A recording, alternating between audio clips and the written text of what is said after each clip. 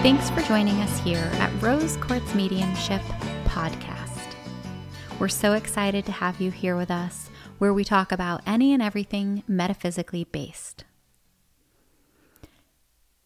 In this episode, we're going to talk about a story from childhood where I began to understand some of my own metaphysical capabilities through having experiences. When I was growing up, my parents owned a farm stand and a greenhouse business, and I worked in the farm stand. It was a really beautiful way for me to be completely immersed in nature and also engaging with people. Because I worked in the farm stand and would help people as they came in to purchase fruits and vegetables and plants, I got the best of both worlds, where I got to connect with people and I got to be in nature. And so it really combined two of my happiest places. And it was really an ideal job for me all through high school and all through college, in something that I feel profoundly grateful that my parents provided for me, as well as the community in which I grew up. So when I was in high school, I was working in the farm stand, and I would go up and have my lunch break, and my mom would cover the farm stand while I was eating my lunch, or my dad or someone else would come in and cover the farm stand. And one day I was up having lunch and was sitting at my family's counter on a stool, eating a sandwich, and something kind of washed over me, where my body started telling me that I needed to move, that there was some sort of emergency. And I really wasn't even sure what was happening. And if you listened to last episode, you heard a similar story. So you'll notice that there are some similarities between that experience and this experience. So I was finishing my lunch, and normally I would clean up my lunch, clean up my plate and whatnot. But there was a sense that something was wrong.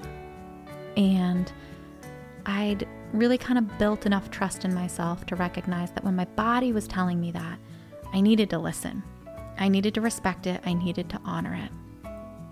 And so I just got up, flung the door open. You know, my parents had a home that would have a screen door in the spring, summer, and fall. And they would allow it to stay open to move air and wind through our home. And I hopped up, slung the door open really fast, went running out around the edge of our home and towards the farm stand. But I only got about 10 steps down the path when my body wanted to stop.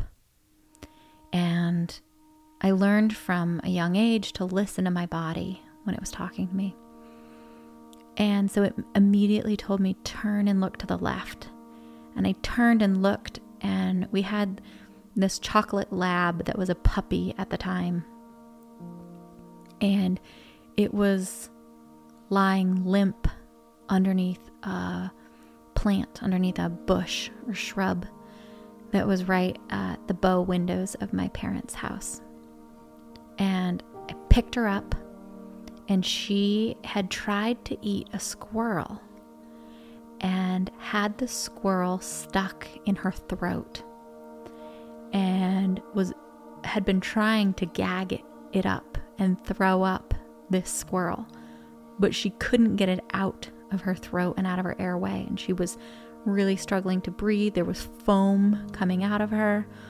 I pulled, and then I recognized that I didn't have time to continue to pull and try and get this animal freed from my puppy's mouth. And so I went running down to the farm stand where I found my dad, and I was just hysterical, yelling, "Help, help, help." And he grabbed one half of the squirrel, the half that was hanging out of the puppy's mouth, and I hung on to the puppy, and he pulled out the dead squirrel. And our puppy took a deep breath and started to move. And it was both terrifying and very grounding for me. And I know that sounds like a weird combination. It was terrifying because this cute little chocolate lab was very much a part of our family, and I loved her deeply. And it was grounding because I had listened to that which came from within me and honored it, and it had ultimately saved my dog's life. And that was a product of a lot of things. It was a product of me understanding me, even from a young age. It was a product of my parents raising me in such a way that I could honor me, that I could honor the deep knowing, the essential knowledge that was coming out of me. And it was a product of the way in which my family functioned. We were very close to nature. We were very close to farming. These were things that were built into my being and woven through my soul.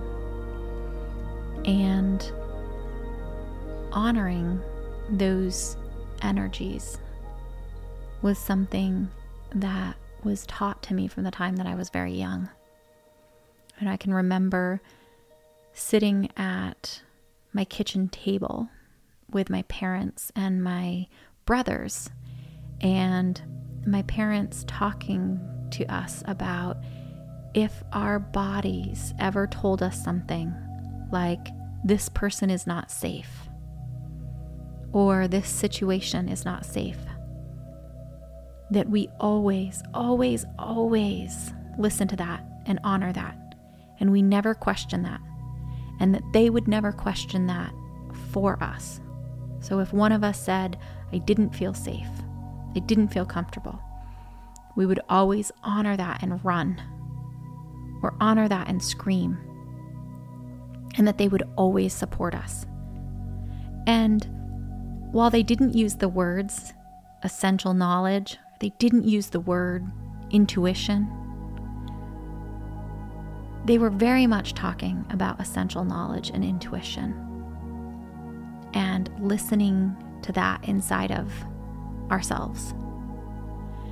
And they very much reinforced from the time that we were young that the voice inside of us should always override what anyone else was telling us.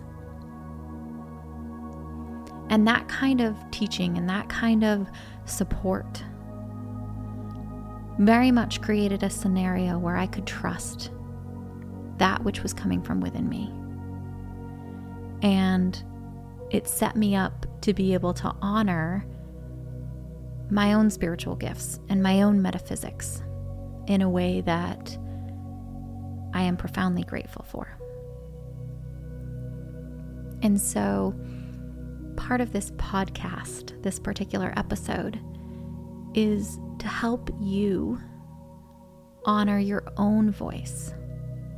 Sometimes through telling stories, we recognize that we also have those kinds of messages. We also have that intuition. We also have that essential knowledge.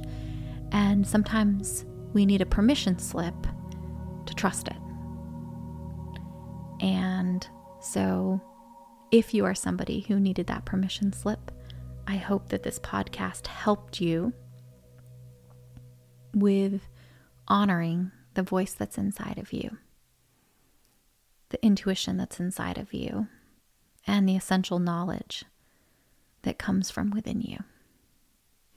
I really appreciate you being here with us at Rose Quartz Mediumship, where we talk about anything metaphysical.